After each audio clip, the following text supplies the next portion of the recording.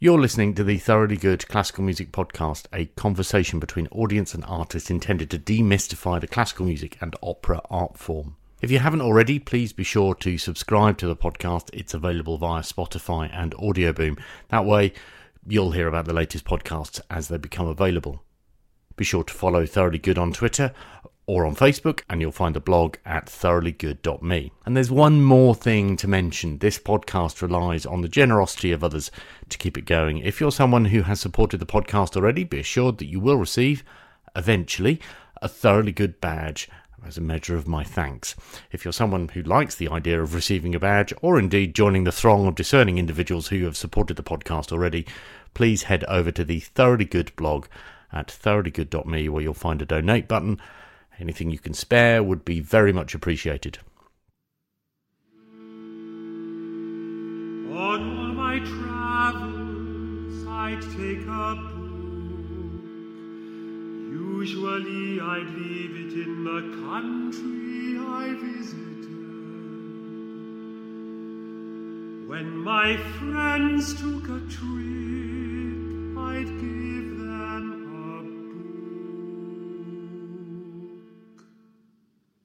Hello, podcast 41 features composer Jonathan Dove, whose works in his 60th year feature in the Salisbury International Arts Festival. It was there I heard the Ciccone Quartet with tenor James Gilchrist perform a work they commissioned from Jonathan Dove, an 11-movement song cycle entitled In Damascus, based on a translation of a poem by Syrian poet Ali Safar, described as a bleak vision of ineffably historical beauty torn apart by indiscriminate war. One of the movements, entitled On My Travels I'd Take a Book, resonated with me during the performance on the 4th of June in St Martin's Church, Salisbury, the opening of which featured at the top of this podcast in a recording by the Ciccone Quartet with Mark Padmore. And listening back to my conversation with Jonathan and that movement again today, it illustrates the touching way the composer describes in that conversation how words on a page inspire him to compose. Like many of these interviews, I appreciate the way that meeting new people in an unusual location to talk about their work heightens my attention to the music they feature in that I subsequently listen to. It is an incredibly special way of widening one's appreciation for the art form. It also helps when the interviewee is not only game, but incredibly affable too. What have you been doing today, please? Are we now on, or is this more? This is very much on, yes. Why are you now feeling nervous? I was composing a bit this morning, but this afternoon I came to see a rehearsal of Orpheus in the Underworld, which is one of the shows in the Salisbury Festival, and I'm this year's guest artistic director. The show will be performed tonight, but I won't be able to see it because a piece of my own is being performed up the road, also part of the festival. Unfortunate timing. So this you was make it sound as though you've been denied the opportunity to see Orpheus in the Underworld because of your own creativity. But in fact, I managed to see both. So right. I've had my cake and I'm about to eat it. Right, okay. What did you particularly like about Orpheus in the Underworld? Well, it's a visual thing, actually. They created a bicycle that goes round in a circle, in which all of the gods on Olympus can cycle, and they just spin round and round. You have to see it, really. You love theatre, don't you?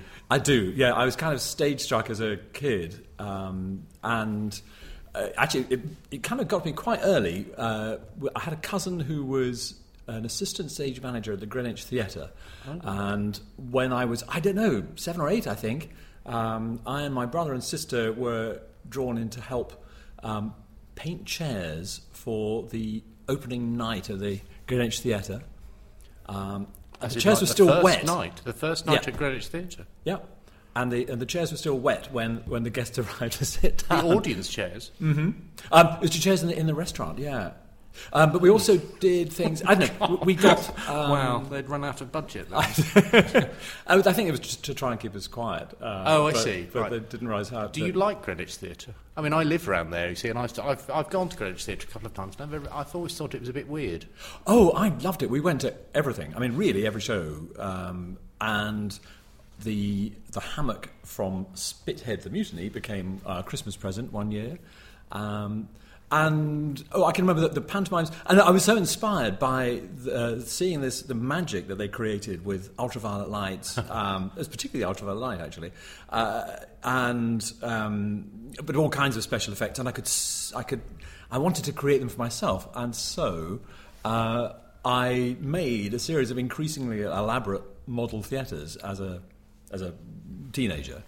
The last of which used all of my Meccano set, and I was inspired by my architect parents' plans of the Olivier Theatre. So I actually made a model theatre which had a revolving stage, and the idea was that it was to go up and down hydraulically. It was a rather primitive mechanism I had, but I used a bit of an old gramophone to make the revolving stage, and I had an ultraviolet light for transformation scenes. I mean, I was really fascinated by the spectacle of it and the magic of it. I didn't really do very many plays. I just liked making the scenery and the scene changes and imagining the show that could happen. How old were you when you made your first model theatre? Oh, well, I don't know, probably again 8 or 9. I seem to remember it involved a Shreddies packet. And a gramophone player? Later on. Oh, I see. Yeah, I think I was probably 16 by the time it had all of the equipment. Right. I mean, I didn't really expect you to reveal all of that. I just looked at the Wikipedia page and went, he came from a family of architects. So the theatre... So that's where the theatre thing comes from, because I think I can hear theatre in nearly all of your music. I don't know whether that's the case or not. Well, I think there's storytelling, really, in all of it. So even when it's, church music, that's still telling a story. Maybe not telling a whole story, but you're getting like a fragment of, the Magnificat is a moment in a narrative, but it's a very extraordinary moment. So I suppose to some extent I'm always seeing a scene, a dramatic scene. Am I trying to make too much of a link then by asking you about that? No, I think that's absolutely true. I mean, I was also very lost in stories as a child, and I can remember being buried so much in a book that I didn't notice that all of the rest of the class had stood up, and it was the end of lesson, and everyone was just quietly laughing to themselves at this one bookworm who was, I don't know what story I was reading, but I was far away in another land. How utterly delightful. Gosh. That's completely thrown me. That hasn't happened before. So music and storytelling came together in a way that, even as a teenager, I was also always improvising at the piano. I spent hours every day just making up music. I never wrote any of it down. And when I tried, it wasn't very good. I was never able to really capture... So you could listen by ear. You could play by ear. Yes, and I think some days it probably sounded more modernist than others, and some days it might be very tuneful. But I do remember sometimes I would have a book on the music stand, so I'd be reading a story and kind of playing what I was reading. So were you playing before you read music? Yes. Yeah, my mother was a very good pianist, although she was a full-time architect. In the evenings, after the kids had gone to bed, she would play the piano, and as we were drifting off to sleep, we would hear the sound of the piano playing coming down the corridor. And then the next day I would try and play by ear the things that I'd heard her playing. But my sister had started, she's 2 years older than me, and she'd started learning to play, and my father made a little chart which showed exactly how the keys of the piano related to the notes on the stave. So it was a really good way of learning to read music. So that was very painless, and I learned very quickly. Tell me about that. This is you're very good at this. You've obviously done this before. He created a chart that related to the keys on the... Yeah, it was a long... how to describe this without using hang hand. On, as in sort of... It's set on the music stand, but it was exactly as long as the crucial part of the keyboard. So it was probably 2 octaves above and 2 octaves below middle C. But exactly the same size as the piano keys, so there was kind of like another... It's an annotated keyboard. Yeah, and then you saw how each note went up to the right place on the musical staves. I don't know why more people don't have those. Well, no, indeed. That seems like a very sensible idea. He was a problem solver then. Yes, I suppose that in one way is what architects do. I don't know any. That's why... No, but I'm struck by... There is a link for me between you coming up with a model theatre and using a gramophone player, which I'm sorry, is both brilliant and utterly annoying at the same time, because I remember what I was doing when I was 16. And him being and him solving a problem like this is how to annotate the keyboard. Maybe again I'm reading too much into that. Maybe I'm making a link that isn't there. Well, I mean, he was very good at making things, and when my parents designed a house for us when I was 9, he did a lot of the carpentry in it. He made the cupboards as well as designing the building. He actually made quite a lot of the things inside it. So, and I can remember as a child, he made us a fantastic toy, which was it was a kind of windmill operated by sand. You poured sand in through the top, and it. So it's kind of the same principle as a watermill, but it just less messy. Had sails. Yes, well, less wet, differently messy. Yes. So he sounds like a great dad. Yeah. I once asked my dad if I could get some wood from the local wood store because I wanted to build a police box. This happens quite a lot in this podcast, by the way. And because I was just completely obsessed by Doctor Who, and I just wanted to have my own police box in the garden. And I started building it using the wood that I could find in the garage, which I thought was terribly resourceful. And then I said, actually, I need some more wood. And my dad said, well, that's fine, I'll get it for you. And weeks went by where he kept telling me on the way to school, no, it's ordered. They just haven't got any supplies in at the moment. And really bothered me because it's taken me 30 or 40 years to realise that actually he was completely lying. he hadn't ordered the wood at all. He didn't care. So that's why I'm interested in that connection, because I just think, I'm slightly jealous about it. I've listened to quite a lot of your music. The first work that I heard was Mansfield Park last year. And rather like today, I went to Waterbury Opera, and I went there very quickly, and I heard a snippet of it. And I was struck by its immediacy and its theatrics. I realise it's an opera, but I was struck by its theatrics and its efficiency. And I wonder whether you recognise what I'm saying. Yes, I do. I'm not sure I can, off the cuff, immediately explain how I arrive at that, but I suppose I do. I mean, I do aspire to communicate directly. I really want people. Phrase a bit basic. I want people to be able to hear the words. So I like to set English in a way that it's still funny. If there are jokes in it, because sometimes you can kill a joke by setting it to music, and I really would like or to... indeed even trying to tell a joke, I think you But some things also become funny by singing them, and it's interesting having a sense of both of those possibilities. There's a lot to be said about Mansfield Park in particular, because as it happens, that was a sort of fantasy to write that particular piece for many, many years. But I think when I first thought about it, I don't think I knew how to write the music that it would need.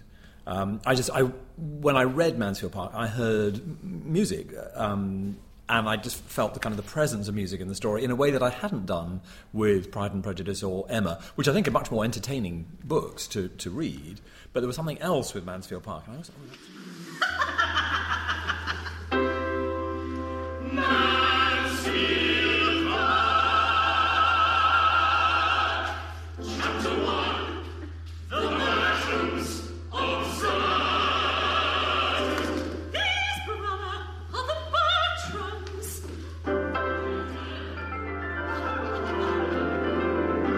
What a spending wedding! Goodbye, goodbye, goodbye, goodbye. What a spending wedding! Goodbye, goodbye, goodbye, goodbye. Goodbye, goodbye, goodbye, goodbye.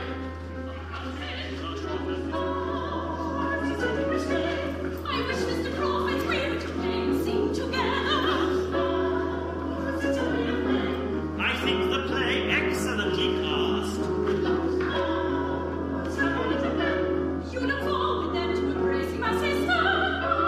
Your sister plays my mother. My embraces are filial, I should not care to play your mother. and I should not care to embrace you as a son.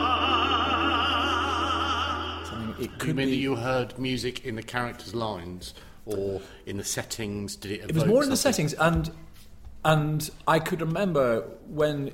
I mean, I kept telling people for years after that, I'd really like to make an opera of this, and a particular kind of opera, that it would be something that you could do in a stately home just for the piano, which is what I eventually did when I persuaded someone that was what they really wanted to commission. Really? Talk me through that conversation. Yeah, this would be great.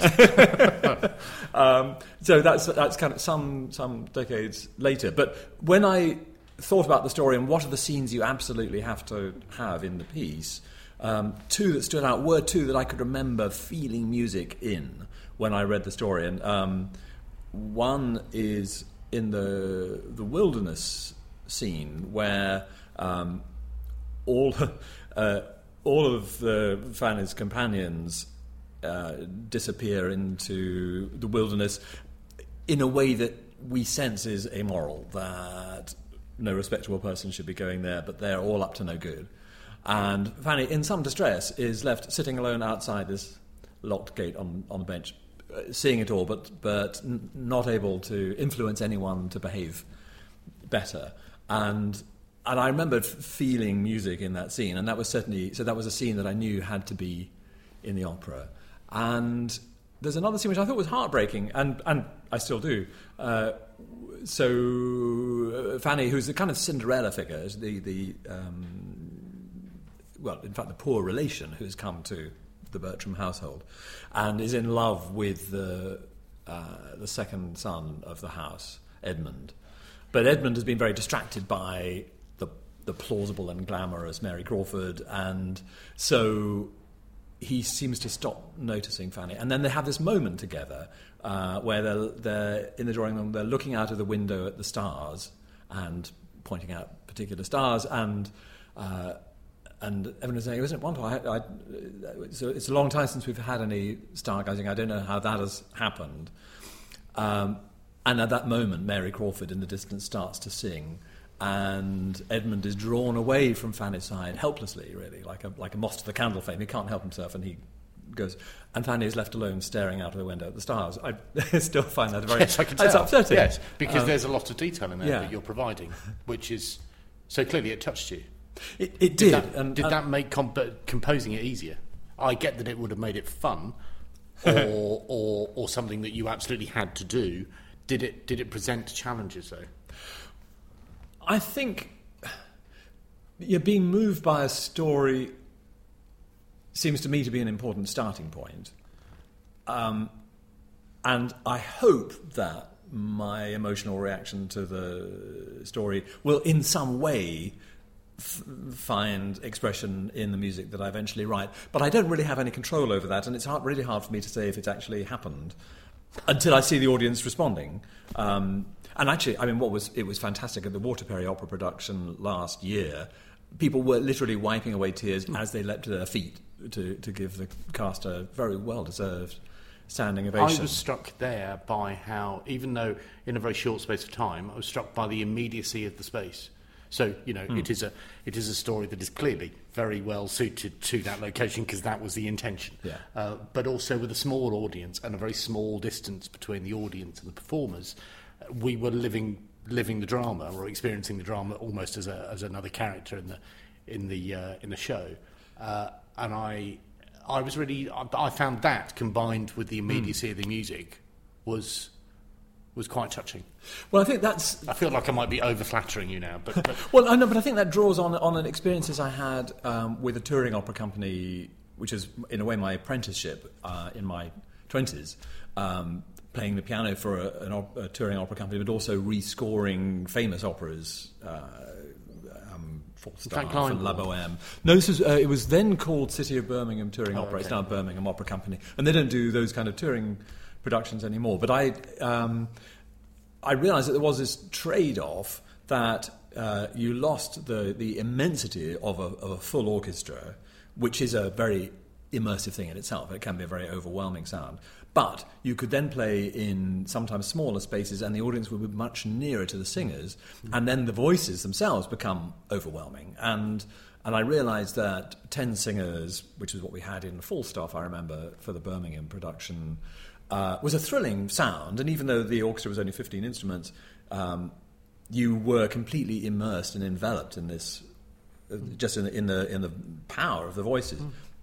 So that was, I suppose, in my mind when I later on used 10 singers with no chorus when I wrote Flight for Glyndebourne, and there are 10 singers also in Mansfield Park. I mean, that's quite a big cast, but it's not impossibly big. It's sort of achievable, and when they're all singing together, it's a thrilling sound, and particularly if they're all singing together in the drawing room or the ballroom of a stately home. That's as much sound as you can take in.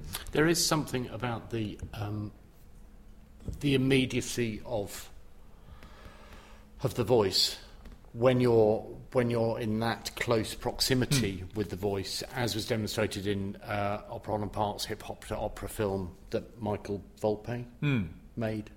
And I have, since watching that film, I have experienced myself that when you get to a certain distance, and then someone hits a particular note, it resonates, and it just touches you, and there's nothing that anybody can do. That moment has to pass. Was Flight set in a similar sort of scale space? No, Flight was main stage opera production. That was for Glyndebourne, and that was the first time that I had a full symphony orchestra and a completely professional cast and a whole evening to play with. And I think in that you can hear the excitement of having all of these toys, if you like. And then also the excitement of this particular story of having...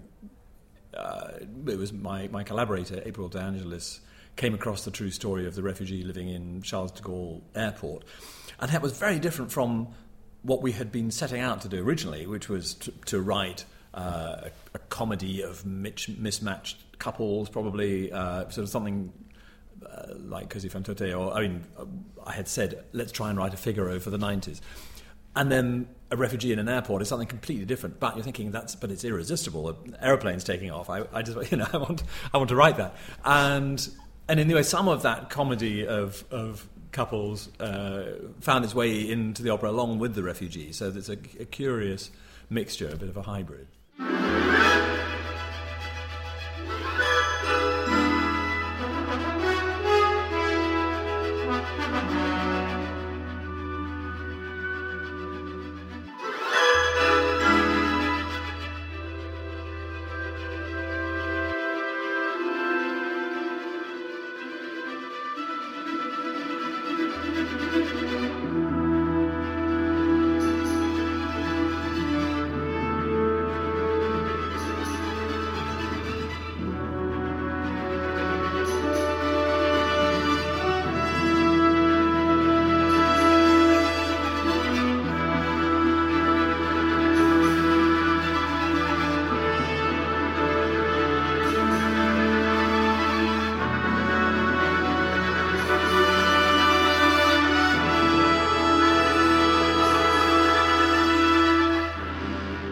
You have to tame your enthusiasm in meetings with commissioners. I just had a flash of thinking, God, it's a nightmare in a meeting.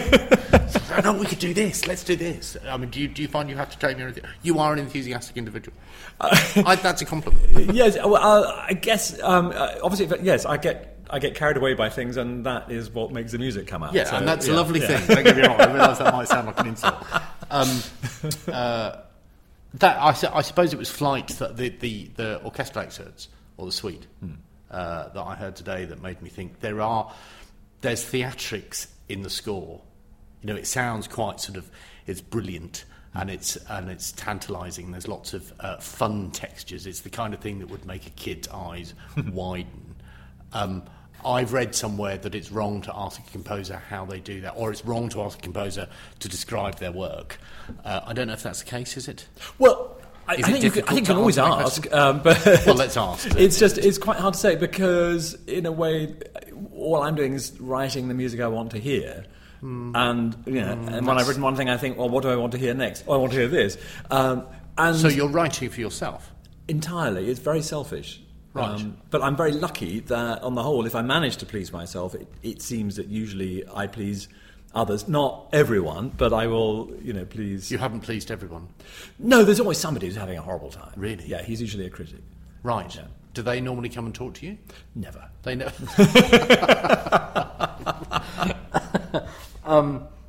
So can you? So okay. So it seems okay to ask a question. Can you describe your style of music then? I can probably describe aspects of it. I mean, a lot of it is to be sung, whether it's on stage or a solo singer in a concert, or a choir, or a chorus in a concert that's nothing to do with church. I rarely write purely instrumental music, so that, but I do, and I also enjoy that enormously. But so obviously with voices, I think comes melody, and so I enjoy that. I enjoy just the sound of the voices can make. It is. I think you can describe it as pandiatonic. Pandiatonic. But then There's a phrase I haven't heard before. Right. Okay. But I can't quite remember what the most Well, economical definition of that is. What? I'm certainly using diatonic material, but it's not strictly speaking tonal. Although I think, to be honest, I think the average audience will think this is tonal music. Yes. And the only reason I say it isn't strictly tonal is that relatively rarely is there a perfect cadence. I'm not really observing the classical hierarchy of key relationships. I feel that actually the way I'm writing is more modal, and I'm also often not using major and minor scales, but slightly varied scales which are different tunings of my own. But I almost never use all 12 notes at once, so it certainly doesn't feel chromatic, and it connects with traditional harmony. There are a lot of triads. So I get this impression that you're feeling really uncomfortable. Correct me if I'm wrong, but maybe that is because, as you say, this is instinctive, and what I'm trying to get you to do is to annotate something that is largely an instinctive process. But it's partly that, but it's also, I suppose, that there's how it makes sense to me on the inside and the things that I'm thinking about. But I don't particularly want the audience to be worried about any of that anyway. And I don't think, I'm hoping that audiences who have no expertise in modern music and don't necessarily play an instrument, don't even read music, they will just enjoy it as sound. So the way that it's actually made and put together doesn't really matter. So easier words, you could say, I suppose I'm interested in things that are catchy. Yes. So I like to work with music, with material that I can remember. And sometimes it becomes a bit obsessive that if I hit on something that I really like, I tend to like to repeat it. So catchy and quite rhythmically driven. So, I think, and energetic is what I've heard people say quite often about. It reaches a certain number of beats per minute, which is what I edit a lot of video, and so appreciate that if you are editing video which has a low number of beats per minute, then you run a very high risk of the audience, especially on mobile phones, not sticking to the end of the video. So actually, by ramping up the number, you're smiling at me like I'm talking rubbish, but actually by ramping up the number of beats per minute, then actually, if they're listening, they will stick with it. That's what I hear. I wonder whether me asking you this is a bit like, what are you doing? Do you know what I mean? Is it odd to be cross-questioned about it? No, it's fun, and I feel I probably should be able to give you more practiced answers at this point. It suggests that other people haven't asked you this question before. Actually, not so much, not in technical detail, but I suppose more often, I quite often talk about my music to an audience just before they are going to hear it, and I will talk about everything about the piece rather than the notes themselves, because I think it's confusing, and also it sets up expectations, doesn't it? Beforehand, I think if you go into a lot of detail. I've just leapt into your answer, which is a very bad thing to do. No, it's true. I mean, they haven't had the experience yet. So yes, exactly. You could talk about it differently after they've heard it. It's a bit like saying to somebody, look, there's a Christmas present under the tree. Yeah. You are going to unwrap it, but before you do, I'm just going to tell you what it is, which seems to be ruining the surprise. But also, if you describe it in great technical detail, people might not realise, but it's a humming top. Yes, exactly. It doesn't have any batteries. We don't need to know. What was the most important piece of advice you received as a composer when you were starting out? I realise that you started out as an arranger, but I essentially think that's you just composing. In a way, it wasn't exactly a piece of advice, but it was a really useful reaction, which was my first composition lesson at university, which was with composer Robin Holloway. And at that stage, I was still wrestling with what I thought we were supposed to be doing, what music ought to sound like, and I hadn't I hadn't found my own voice, so I was tending to write music that sounded like that was trying to be like other people, and so I was trying to be a good serialist, and I wrote a 20-page serial organ piece, and I played this through to Robin Holloway, and on page 2 he said, "I'm bored already." Oh. And I could feel my lower lip start to tremble. Oh, really? But I also thought, yeah, it is right. And I thought, well, if this isn't the most exciting thing I can think of... People? No, Oh, right. it wasn't. Then I thought, well, if I'm not writing the most exciting music I can think of, why not? And so I suppose that, lit a fuse. And it took me some years I was nearly 30 by the time I was able to finish a piece that felt like me. And I can remember working with 2 dancers and imagining them dancing, and I suddenly started hearing this music, and there was this 17-quaver bass pattern that was clearly going to repeat, and I could hear melodies floating over the top, and I thought, yes, that is the music I want to hear, and it will never be programmed by the Society for the Promotion of New Music. I felt this is I could tell it was not respectable, and that it was not what I thought the sort of officially approved style of new music was. But I also, I think, in that moment realised, well, but that doesn't really matter. There's enough of that. There's enough officially approved new music going on. Well, as in sort of abstract sounding. It wasn't Yeah. pushing far enough, but it was. But what you were creating was something that reflected you. Yes, Right. And it was something else. And I thought, well, I'm just going to do this. I'll go over here and make these sounds, and people who want to go to serious modern music can go over there and listen to those. I didn't feel there was any shortage of serious. Did you experience any resistance then? I mean, that sounds the way in which you described it sounds very sensible and very pragmatic. And it's okay, you do that, I'll do this. We don't need to talk to each other. That sounds very sensible. At the time, did it feel like that? Well, it was a very helpful context for me, because working with dancers, I was quite clear no one was coming to watch dance in order to hear the score. They were coming to see some dance. And so I felt like I could really do what I liked. And there weren't going to be any music critics there, and I didn't need to be advancing the history of Western music with every note that I write. Is that retrospective, though? Is that what you're doing there? Are you retrospectively... Is that hindsight bias?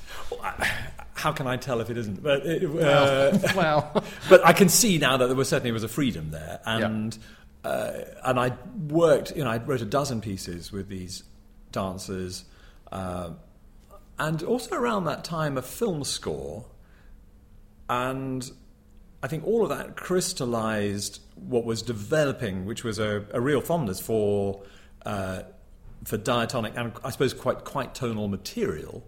It wasn't necessarily, again, going back to the grammar of it, doesn't necessarily behave in a completely tonal way, but it was those familiar musical objects. And with dance, there's obviously pulse makes sense and strong rhythm.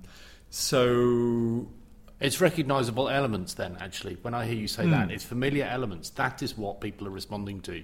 If there are sufficient familiar elements, even if they don't necessarily follow what has gone before, if there are familiar elements in what they're hearing, they will latch onto it. For example, the very opening chord of Mansfield Park is a chord of C major, and not only is it a chord of C major, which is like the sort of the safest musical object there is. The vanilla chord. But also, when I orchestrated it subsequently for a 13-piece band, so there's an instrumental version of the opera as well, with just strings on that chord, you think, well, that is actually the chord, that is the opening of the Schubert C major quintet. So that is familiar. However, the next thing that happens isn't. It's something else, and the music goes off in its own direction. And my intention in Mansfield Park, particularly, was that all of the elements, that there are no chords in Mansfield Park that Jane Austen could not have heard. Okay. She wouldn't have heard them in that order, or in those rhythms. Right. Was that a deliberate thing? Yes, I didn't want to write a pastiche early 19th century piece, but at the same time I wanted it to have some connection with that world, and so that was my You were way of paying doing homage.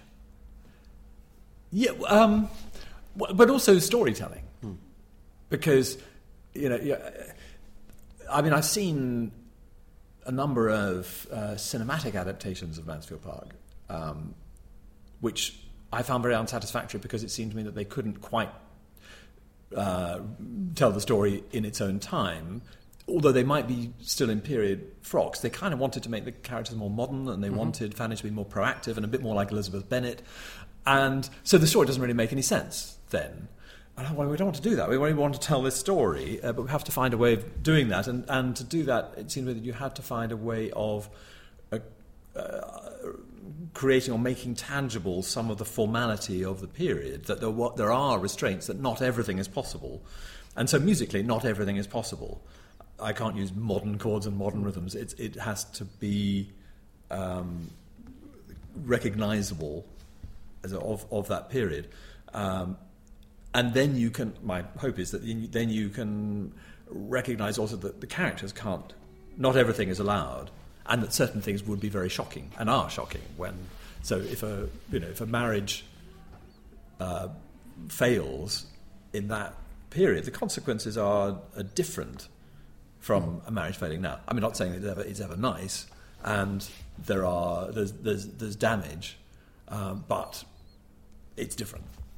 A question that springs to mind is, I see you as an opera composer. I know you have written orchestral works, but I see you as an opera composer.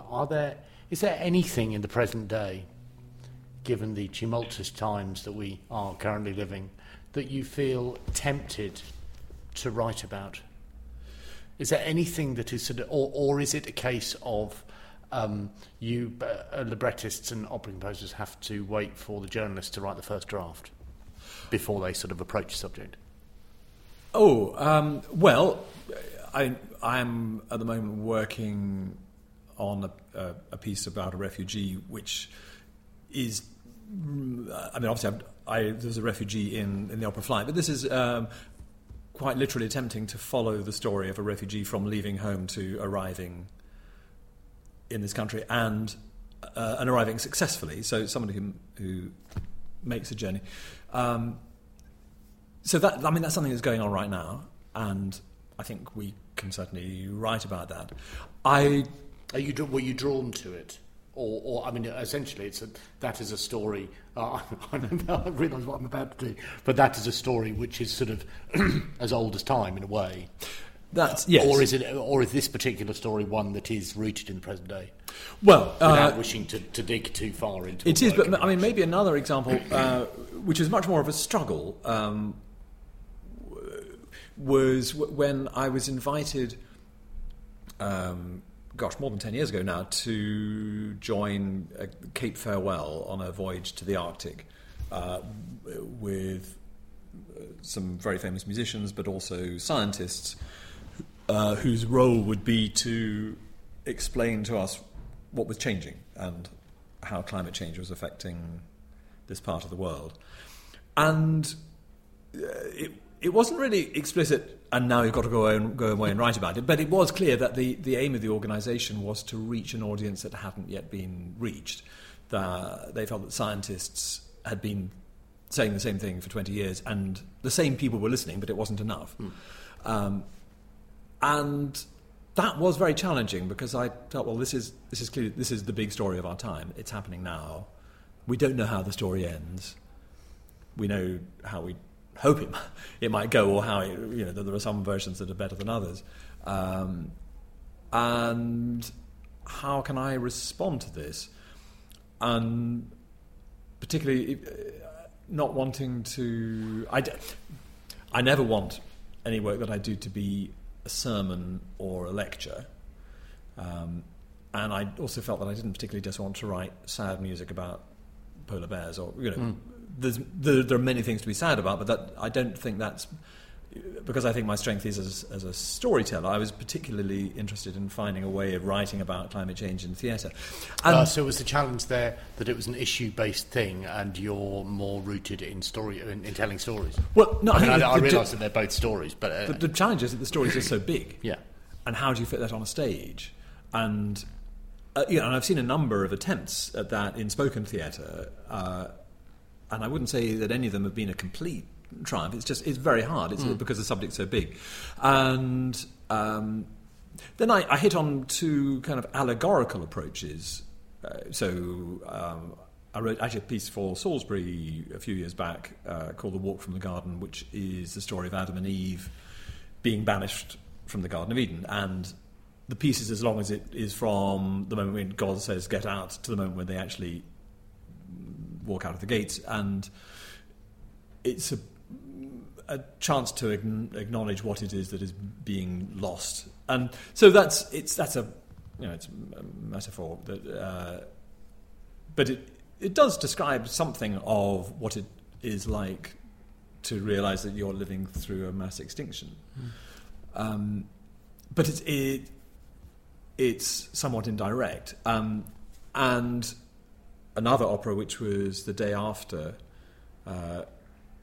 Which is using a Greek myth of Phaeton, the boy who tries to drive the chariot of the sun but doesn't know what he's doing, and so the sun comes too near to the earth and essentially creates global warming. In the myth, that's what happens.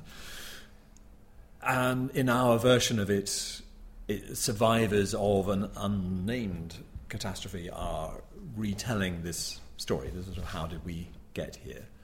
And I think that has some power and some urgency, but I would still wanted to write something which was actually a bit more literal, which was more explicit, perhaps. And then it dawned on me a story that you could sing, because the thing, because I'm thinking about things that you can put on stage, and getting a melting iceberg on stage is hard.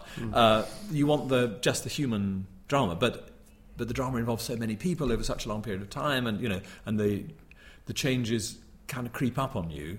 It's not immediately obvious how to frame that. But then it occurred to me that telling the story of climate refugees, that was something you could sing. I've lost my home is something you can sing. At that time, I made it too elaborate because I was thinking, this is a story. This isn't just for a single theatre, because this is a story about communities, so it should be a kind of community opera. And it's something that I've done a fair amount, is writing operas for very large amateur casts.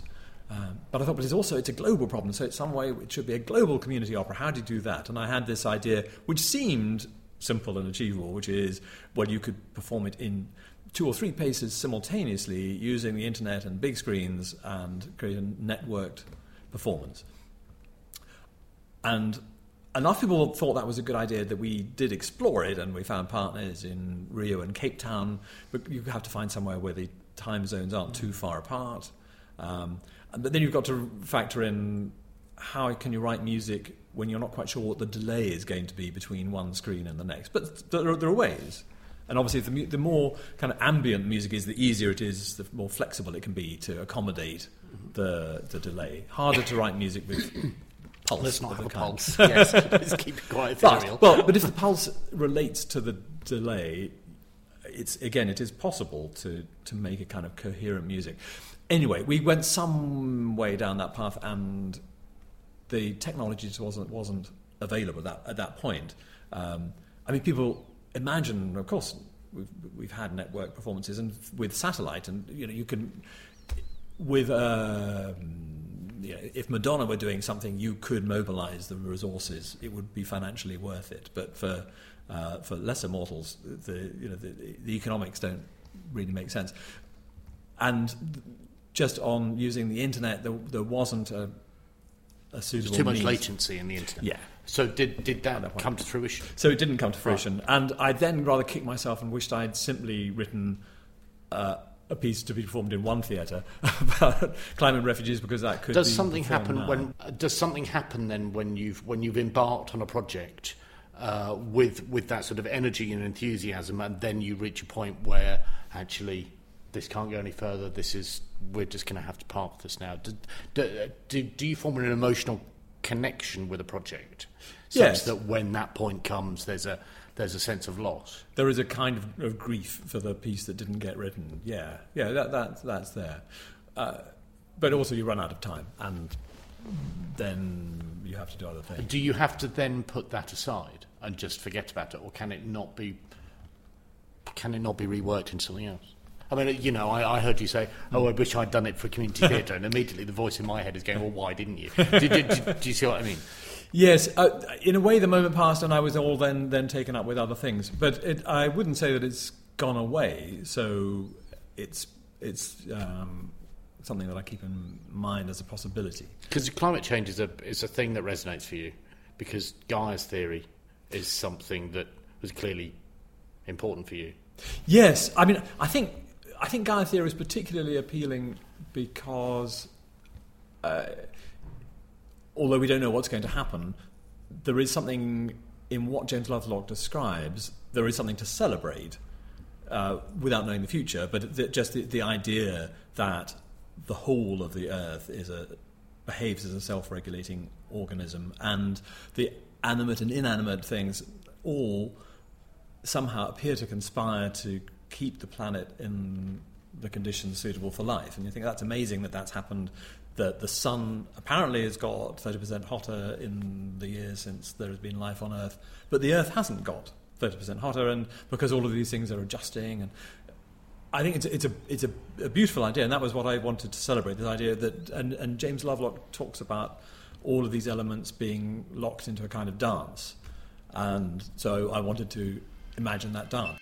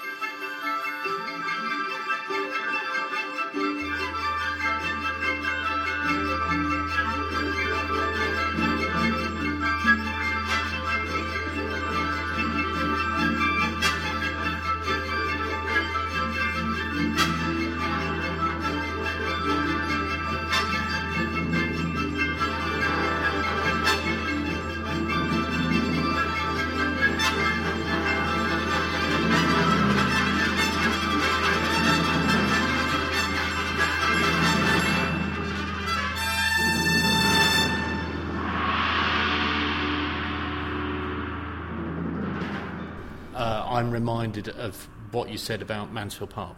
It's the same. It's the same sort of idea that you hear stuff. You certainly talk about music visually, and you hear about you talk about how words inspire music for you.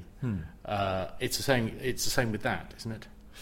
Yes, I mean, it's quite hard to visualise some of these things, in fact, and that was perhaps part of the challenge in writing the piece, was being clear enough in my mind of what it was that I was trying to evoke. But it certainly created lots of orchestral possibilities, and it was something I enormously enjoyed writing. I think if it had been a doomy piece about destruction, there are probably other composers who would do that better. But I think celebrating things is something that I feel some inclination to do. Are you therefore a reasonably positive and upbeat individual? I think I probably am, and I think that's why. Sorry about that. How annoying! You probably are. So you are a positive and upbeat individual, then? Or perhaps I just like what the music of positive upbeat individual sounds like. Other composers that I've spoken to have said that each work that they write is them on their developmental journey. Now, I don't know whether this is a slightly clever way of avoiding the question that I asked them, but I wonder whether you would agree with that, first of all. So this is a two-pronged question. Do you agree with that statement or not? I think what I recognise in that statement is that very often there's a moment at the beginning of writing a piece where you have this glimpse of something and which you move towards, and sometimes it feels like you've really fallen short, and the piece that I've managed to write is not the piece that I thought I was going to write. And so there's a sort of regret for that, but then there's a realising, actually, the piece I did manage to write has got something after all, and which I now enjoy. But that thing that I didn't write is then remains just out of reach, and I think that keeps us moving onward. So I suppose that is probably does relate to that idea of the developmental journey. Does that suggest then that a composer's work is never done? There's never a sense of completion. It's true. There's always another thing that's just out of reach. How annoying! Is that annoying? I mean, do you want everything to be done? Do you want it all to be finished? Well, I'd like to have my weekends back. Do you know what I mean? I would like things to be done, and maybe. So, is it like an itch? Gosh, I've never thought of it quite like that. But I mean, this is rather macabre. I do sometimes think it's actually also like a wound, and that the way to heal the wound is to finish the piece, and so that there's something that's, I don't know what. I mean, it sounds a bit ghastly, but that is what it sometimes feels like. Well, it's a foil for that positive and upbeat sort of characteristic, which is you've saved the podcast. Which is great. What is your go-to form? What is, when somebody says to you, we want you to write X, what is the form that they ask you to write in that makes you go, oh, brilliant, even if it's only internally? Does form include opera? Are you thinking? Yes. Yes. Well, if somebody asks you, oh, could you write an overture? Does a bit of you die inside? Oh, not another overture. Or that's kind of the question I'm asking. But look, the idea of an opera is always exciting to me. There's going to be lights, there's going to be singers, there's going to be an orchestra. It's right. So Okay. who's not going to want to write one of those? Okay. But then any story might also have that power to excite something. Which suggests then that actually the thing that drives you is it's got to have the story in it. There's got to be story in it. Well, I was actually the other day looking through pieces of mine to see how many of them didn't have a story. And the ones that don't have a story tend to be fast, interestingly, and not necessarily exactly a toccata, but there's quite a continual movement.